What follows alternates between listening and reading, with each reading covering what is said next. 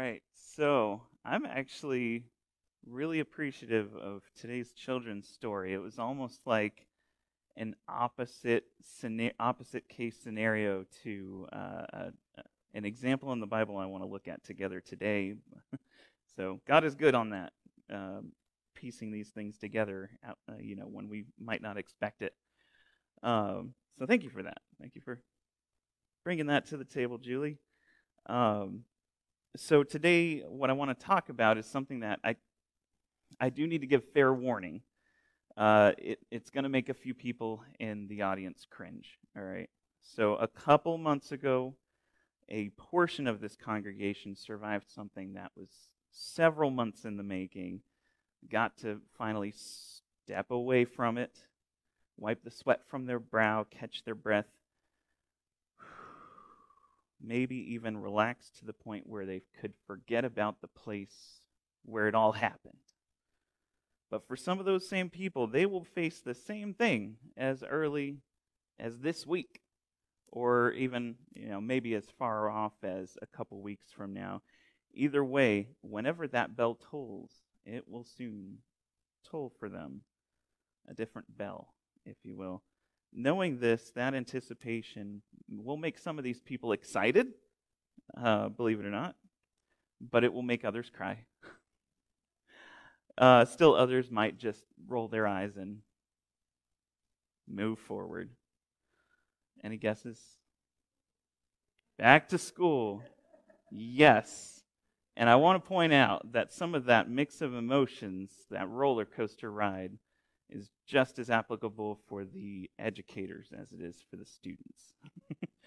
But anyway, so yeah, it's back to school season, and you can kind of tell. You can tell actually by the makeup of our audience right now. You see, when I was thinking I'm going to talk about back to school, well, we're close enough to back to school time that a bunch of our school-agers are actually getting their last vacation kicks right now.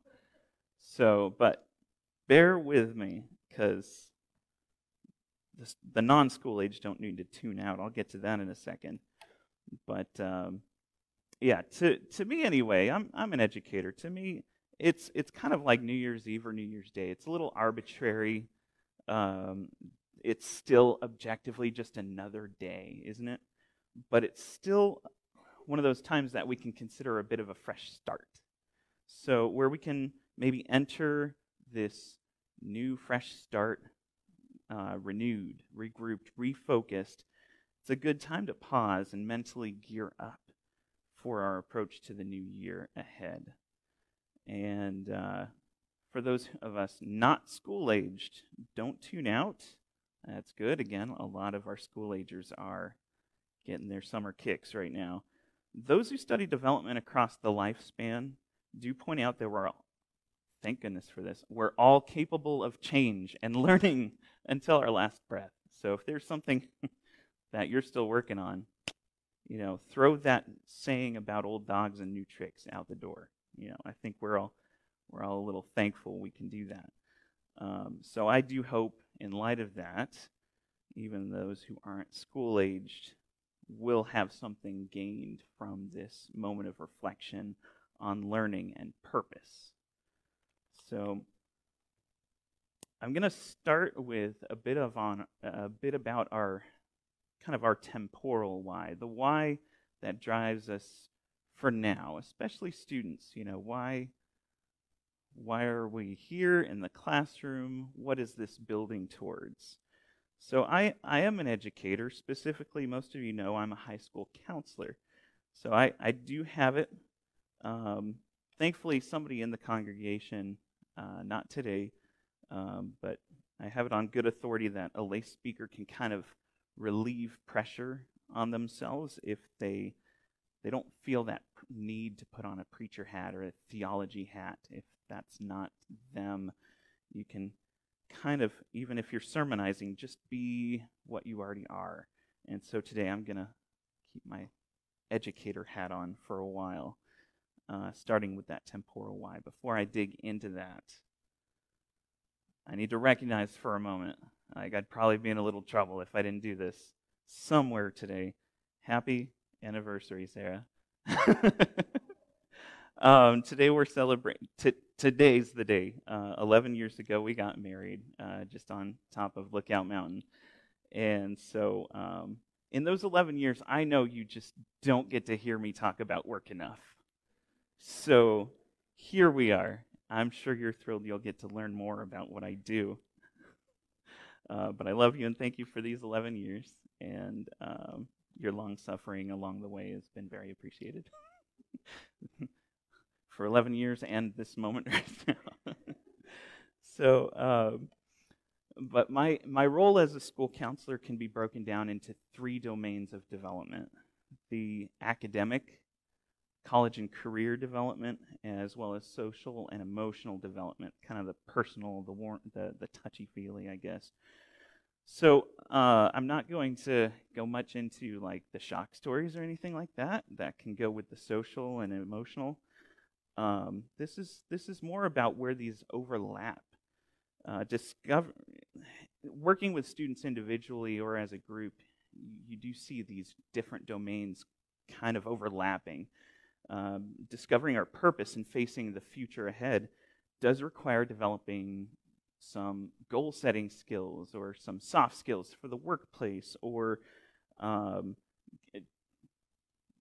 growing some grit and dealing with both the positive and the negative stress of change and preparation for that future, and so on and so forth. How about dealing with the present, when an academic struggle makes a student wonder why, or maybe more so what I hear, why bother? So wherever you find yourself, students of all ages listening today, let me encourage you that wherever we're at, we can aim higher and think about the long haul. Each year, in fact, I have a lot of conversations with students and families about that student's why. Again, usually from the standpoint, why bother, is what the student's asking. So that's when I hear their common concerns or sometimes excuses.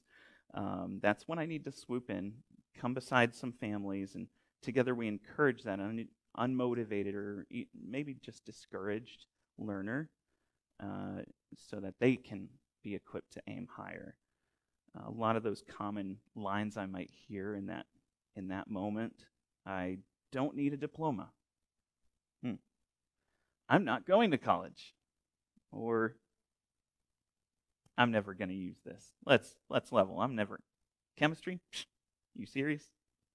When am I going to use this? So I'm going to break those down. I'm going to try again. This is just the tip of the iceberg for all the learners, especially the school-age learners in the room. We're going to start a little on the temporary, the earthly, but we are going to shift into that long haul, the big picture, the eternal motivators. So let's think for a moment. I don't think I need a diploma. So picture the student who's unmotivated because school takes work that they don't care for. Maybe they struggle with it, so maybe they're discouraged, not just hating on it. I have to complete this class that I don't care about to get a thing I don't care about. All right, that diploma, right? And so why bother? And it's oftentimes in these cases, they also point out, this is all too often true, these same students are pointing out that, hey, mom and dad are putting food on the table just fine. So what's all the fuss about education, right? So to that, I want to point out maybe some boring stuff. I try to frame it differently than this, but we might be a little more interested in some of these stats. Some for the Bureau of Labor Statistics, in 2021, they say that of the 800 some occupations that they track, 87% of them require a high school diploma or beyond. What's the flip side of that? Maybe we're going to engage our brains today. What's 100 minus 87%? 13, thank you. All right. So hold on to that number in your memory for a bit. In a conversation like this with a student and parent, I might compare their job prospects without a diploma now compared to previous generations. Hey, your mom or dad left high school in a time where you could maybe do more without a diploma, I might say. But forget about mom or dad's day, maybe 20 years ago when they stepped out of high school without their diploma. How about just 10 years ago, 2013? Even just that long ago, same agency, Bureau of Labor Statistics, says that 73% of the tracked occupations required a high school diploma or more. All right, we're going to math it up again a little bit. 100 minus 27 is... Yes. Yeah, 100 minus 73. Sorry. Yeah, that's 20. Yeah, I flipped that around already. I'm not on my A game. I gave you a freebie. 27%. 73 requiring a high school diploma, 27%. So just over that 10-year gap, it kind of cut in half the work out there that you can land without a high school diploma, just from 10 years ago to now. So now, let's say I don't have those fancy statistics on hand. If the parent isn't on the conversation, that's usually when they point out, and I can pretty well count on this if they're there. They point out to their child, hey, I try not to let on this struggle of putting food on the table for you. Yeah, I've kind of made it by, but please get your diploma. You will thank yourself later, and you won't struggle like we have to support you. And those can be some tough conversations. With few exceptions, those parents urge their child to persevere together. We convince, oftentimes, and we hope that if the student hangs on for a little longer along the way, they'll find a long-term goal of interest that motivates them more properly, more from within. Yeah, now I do want to do this for me. I do want to do this for my own good, not just because people are telling me it's good for me.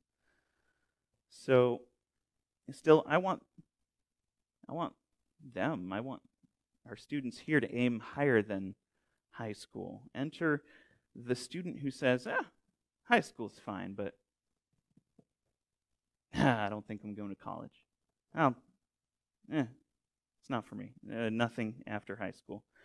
So let's think a little more about that Bureau of Labor Statistics. If you can't tell, they like to track things about jobs, the job market, what jobs are out there, which ones are available when, all those good things. For decades in the economy's good times and bad times, the pattern holds that those with education beyond high school earn considerably more in the short and long term, and they enjoy much lower rates of unemployment. Okay, so that's not exclusive to people with four-year college degrees. It tends to be better, but it's not a benefit you only get once you hit that four-year degree mark or more. So I remember when I was in high school, planning for after high school was summarized by the mantra, 4-year degree or bust. 4-year degree or bust. We know better now. We've kind of shot ourselves in the foot with that mantra. Over time, so many learners flocked to 4-year degrees and turned their nose up at anything less. Things like the welding trade, heavy machinery operation, allied health, electrician work, all that good stuff. Now these fields have so many more people retiring than there are people to take their place. And we're suffering for that. We're reminded that trades like these are essential. It's not a 4-year degree or bust scene when you plan for your future as a worker on this earth. These things are essential. They can be well-paying, and now conveniently, there's plenty of room for you. So, if a 4-year college program or beyond is not up your alley, or that of a loved one who is school-aged and thinking about what's ahead for them, Know that there are trade schools that focus on specific occupations, or technical colleges offering a variety of technical diplomas or certificates, things that tend to be shorter. And let's not forget about military service branches. We have examples of people who have led lives in the military and still served and witnessed for God there, and were able to still observe where their conscience led them. So you can enter these without a certain GPA or stellar scores on a college entrance exam, and these programs tend to be shorter, more affordable. Depending on the occupation and the location, they can pay pretty well too. My best kept secret here is that there are skilled trades that take maybe more of a 1 to 2 year program, and they make more money than I do as someone holding a master's degree when I started out. It happens. You can find those. They might fit your interest and support your future. So to the student who says they're not going to college, go to something. Again, I encourage aim higher. And if you can help it, don't go without some sort of aim. But know that you're doing yourself quite a favor going to some sort of training or school towards your career of interest after high school. But there are plenty of students still, either the follow-up conversations to some of these other students I've described, or even the student who's at peace with needing education beyond high school. But boy, that chemistry. Did I already mention that? That chemistry. Woo! Why does that have to stand in my way? I will never use this. Maybe, and I'm not going to ask for any confessions here, but maybe students and lifelong learners in this room have had this thought too. I've probably had 1 or 2 of those along the way myself. But have you ever struggled to find a worthwhile takeaway from a lesson or a class when it just seemed unrelated to what you thought was important in life or towards your interests in life? So I could probably stumble along with some words, but I'm going to borrow from a world-renowned astrophysicist, in other words, kind of a brainiac, also a bit of a pop culture icon, to be fair, Neil deGrasse Tyson. His reaction to the "I will never use this" statement really captures my sentiments on that matter. "I will never use this" misses the fact that the act of learning how to do math, or insert any other school subject there, establishes a new kind of brain wiring in your mind, a kind of problem-solving brain wiring. So it's not about what you learn, it's about what methods, what tools, what tactics you have to develop in order to solve that problem that you may never see again at any time in the rest of your life. But you will see other problems where these methods and tools and tactics will become immensely valuable to you. Maybe that's a bit of a surface interpretation of today's key text, where it points out, "Fools despise wisdom and instruction." But really, if we aim higher and we aren't so worried about, will I use this or not, we're going to have something to take away from it. Please don't despise instruction. I'm not a classroom teacher, but I do commiserate with them, and please cooperate. They're in it for your good. But ultimately, for all the students I work with professionally and here, I encourage finding and doing what you love in a way that supports the lifestyle you seek after. Now, the kind you seek after, this is where we're going to change gears a little bit in a sec. To get there, identify your natural skills and talents. Discover them as you tackle lessons in the classroom. Cultivate them further with further learning and practice. Plug them into careers of interest that put those talents to use. Focusing on your why can be a safeguard against discouragement when the learning process gets tough. Now, again, I kind of foreshadowed that that's all very here and now. That's very maybe our work life, maybe a little bit of our hobby interests. In this setting, we can aim higher still and think about an even longer term than I can draw people's attention to sometimes in my professional setting. So yeah, we're not stopping there. If you thought I was winding down, I'm just switching gears.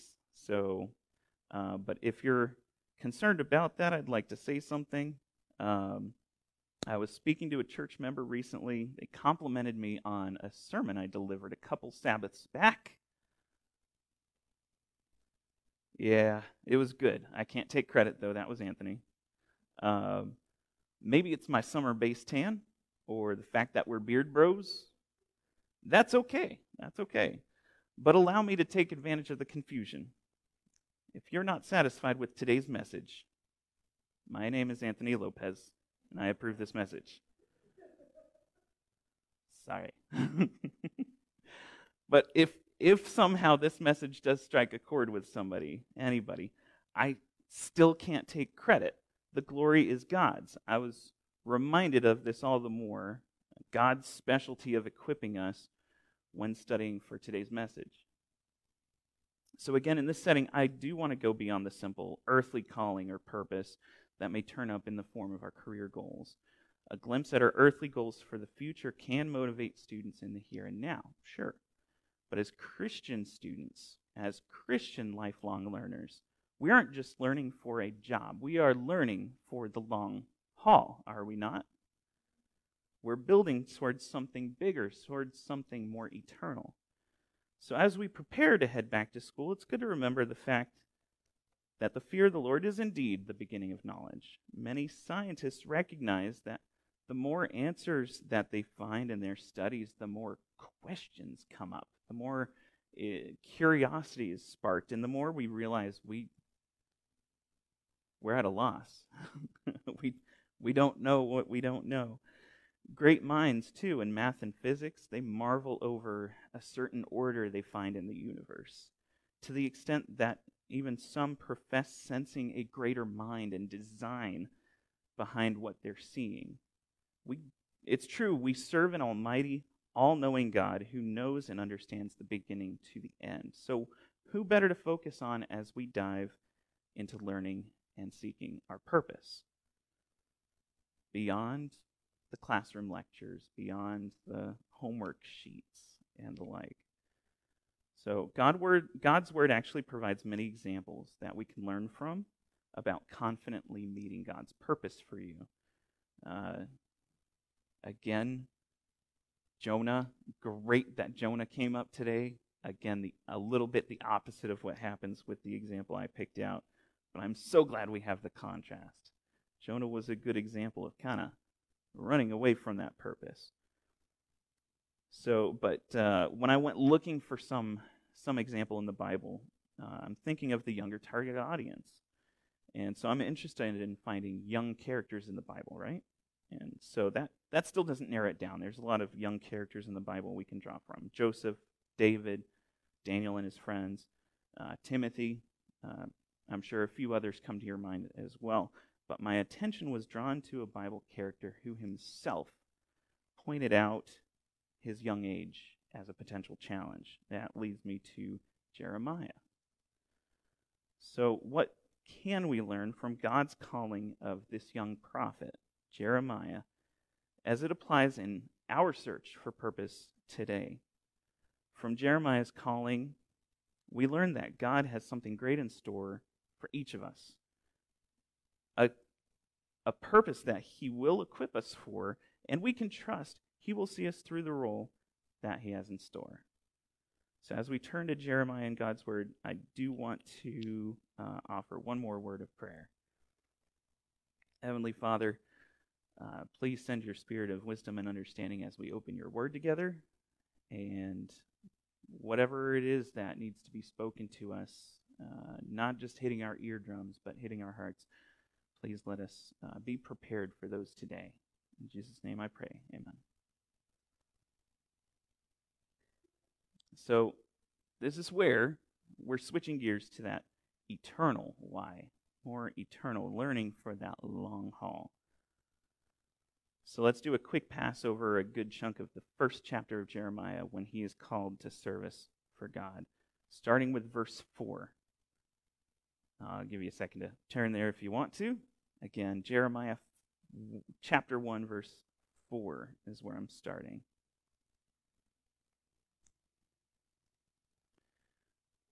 The word of the Lord came to me, saying, "Before I formed you in the womb, I knew you. Before you were born, I set you apart.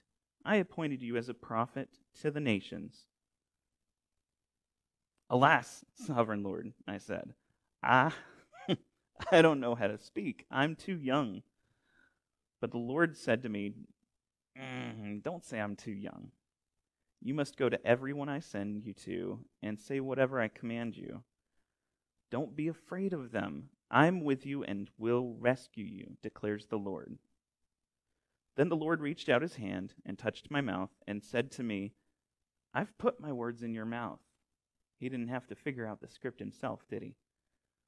"I've put the words in your mouth. See, today I appoint you over nations and kingdoms to uproot and tear down, to destroy and overthrow, to build and to plant."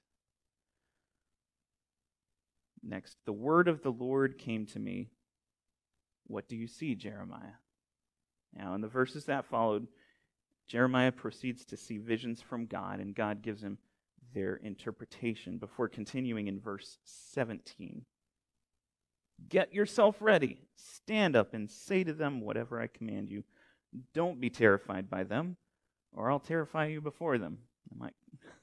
I can picture him, calling him out before the people he's speaking truth to. Might call you out, might embarrass you a little bit. Don't be terrified by them. Who are you really? Don't you worship a mighty God? Today I've made you a fortified city, an iron pillar, and a bronze wall to stand against the whole land, against the kings of Judah, its officials, its priests, and the people of the land. They'll fight against you, but will not overcome you, for I am with you and will rescue you, declares the Lord. So that's where I'm going to stop. There's actually a lot that can be studied about Jeremiah's historical setting, the way the kingdom of Judah and its leaders were operating, the prophecies Jeremiah delivered from God, all that good stuff. That's not what we're looking at right now. So that is a worthwhile study, and there was actually, I think, a quarterly for Sabbath school a couple years back that was pretty good for it. I would like to refer you to that. Today, we're wondering what God's calling of Jeremiah tells us about our calling and purpose today. So, looking at verse 5, and I'll kind of alternate a little bit going between what these meant for Jeremiah and what we can draw from them for you, for me today. In verse 5, "Before I formed you in the womb, I knew you. Before you were born, I set you apart. I appointed you as a prophet to the nations." In Jeremiah's case, we learn from verse 1 that he was a Jewish priest. So even from priesthood, though, he was specially set apart to be a prophet. In verse 5, God is essentially telling Jeremiah he's not recruiting him to be a prophet. It's a purpose that's already there. It just needs to collect on it. It's turnkey. It's in store for you, if Jeremiah, if you choose my will for your life. Now, for you and me, this is a great reminder. God has great things in store for us. You may build towards this occupation or that in life. You might pick up that hobby or interest. You might find your natural, God-given talents and learn, how to put them together into a really cool I don't know, ministry or a good, or at least just a good living. But you can really level them up when you adopt God's will as your own. That reminds me of, in last December, Corbin, a young man from Southern who studied, and I believe is returning to study this fall, studying math and computer science. He gave us a great message testifying how God can use us as witnesses when we do what we do to our best. Treat others how God wants us to in that process. And while we're being God's hands and feet, that can open doors for more conversation about the God we serve. Whatever you do, do it all to the glory of God. We're challenged in 1 Corinthians 10. This can be true of a doctor. It can be true of an electrician, educator, custodian, a real estate agent, all walks of life. You name it. And that reminds me, what was Jesus' occupation? Yeah. And so don't overlook your potential in God's work just because you don't necessarily plan to be a pastor. Any person seeking God's will is taking what they're already built for and letting God use that to build his kingdom. Now that's learning for the long haul. And we're just getting started. Let's look at verses 6 through 9. We start out with a little bit of I don't know, you could almost interpret it as an excuse. You could almost see it as maybe valid concerns. I don't know Jeremiah personally. Maybe you do. But when I do know what he said, though. Alas, sovereign Lord, I don't know how to speak. I'm too young. So, it's a pretty common thing. I would say today, just as it may have been in those days, usually the elders are the ones revered for their experience. Maybe they're being better read. Even in the priesthood here that Jeremiah is coming from, there's a bit of maybe a pecking order. You haven't been with us long enough to know all the ropes, right? But on top of that, he is going to find himself speaking truth to power. He's going to be talking to the rulers of the day in that kingdom of Judah and others. And so certainly he's going to feel timid beyond a simple fear of public speaking. Like any of us in this room might not want to be up front, right? But he is speaking. He's the young buck and considered to have less experience and wisdom, speaking God's truth to people of earthly authority, people who could probably do some damage to him if they wanted to. God didn't let Jeremiah wallow in weakness, though, did he? He pointed out, hey, I've already written the script. You just have to deliver it. And if they don't like what we say, the person they have to deal with ultimately is me. So for you and me, when it comes to accepting God's mission, he'll meet you where you are. You might have concerns. You might have excuses. Either way, he can be the strength in your weakness. You might remember Paul saying it well, when I am weak, then I am strong. And that's out of 2 Corinthians 12. In fact, Paul boasted about his weaknesses because he knew that Christ's power may rest on me. God can use us in our weaknesses. It makes me think sometimes it's easier to train someone in something if they don't already think they know a lot about it. You don't have to reverse or break some sort of bad habits they've already formed from a misunderstanding or from poor instruction the last time through. So you almost, in some cases, you actually want a blank slate with a person.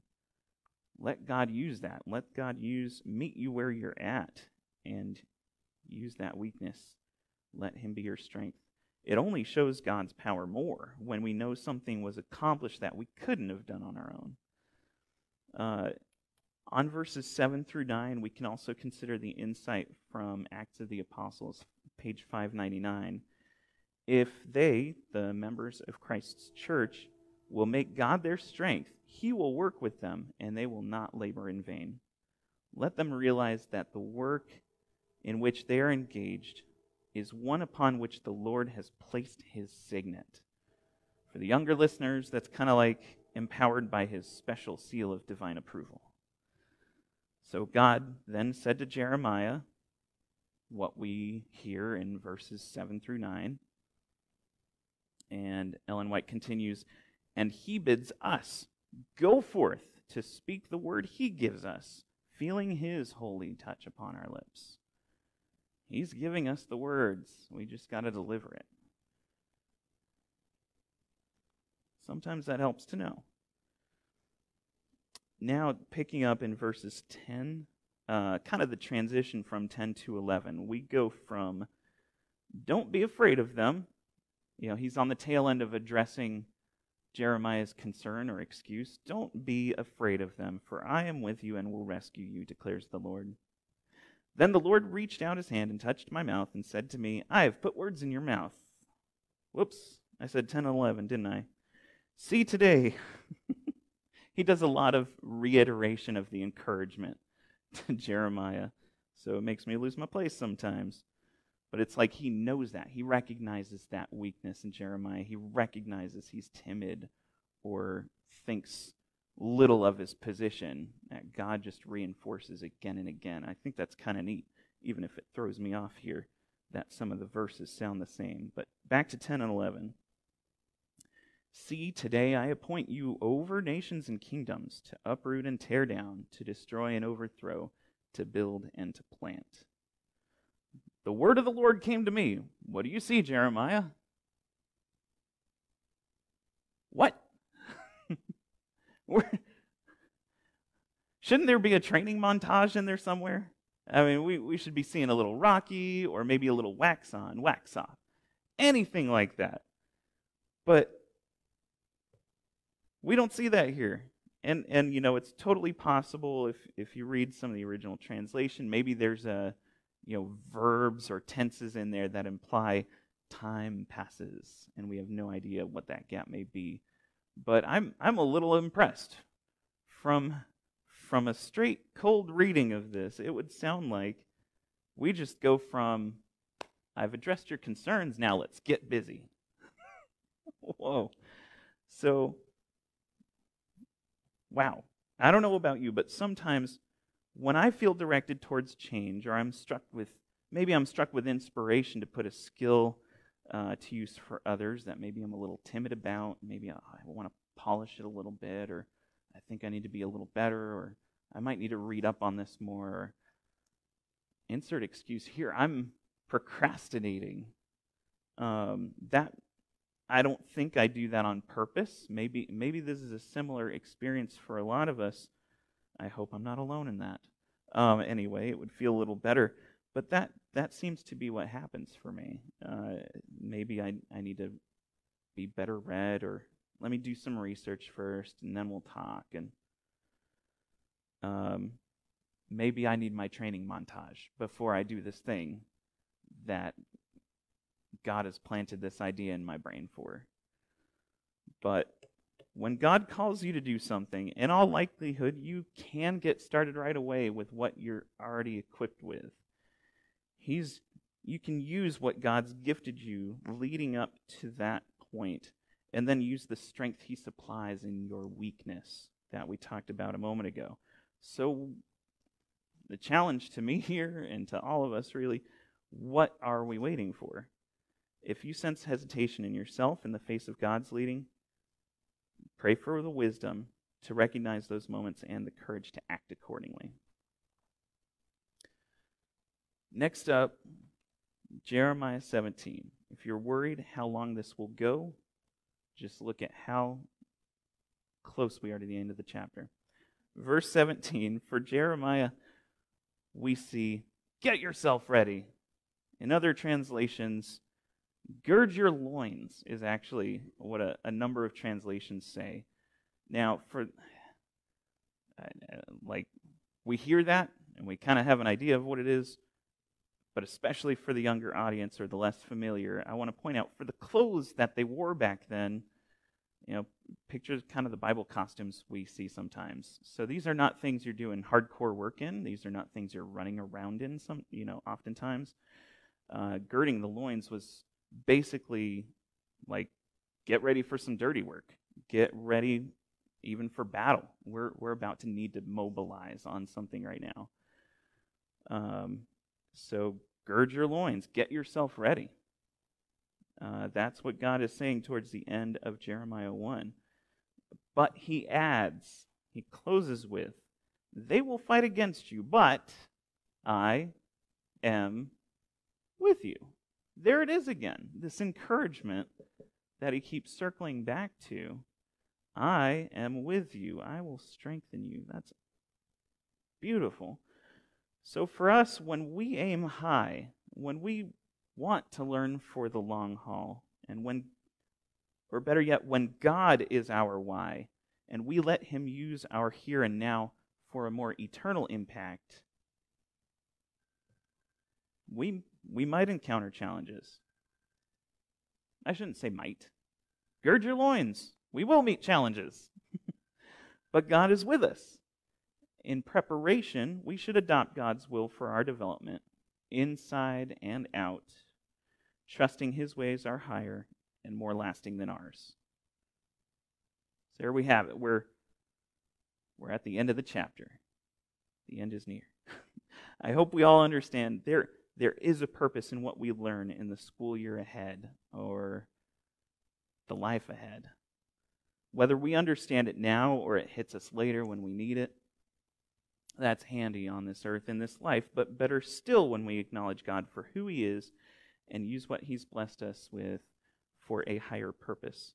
We know from the story of Jeremiah's calling, God has something great in store for you, for me, to reach others, to equip us in our strength and our weaknesses, and to see us through what lies ahead until he returns.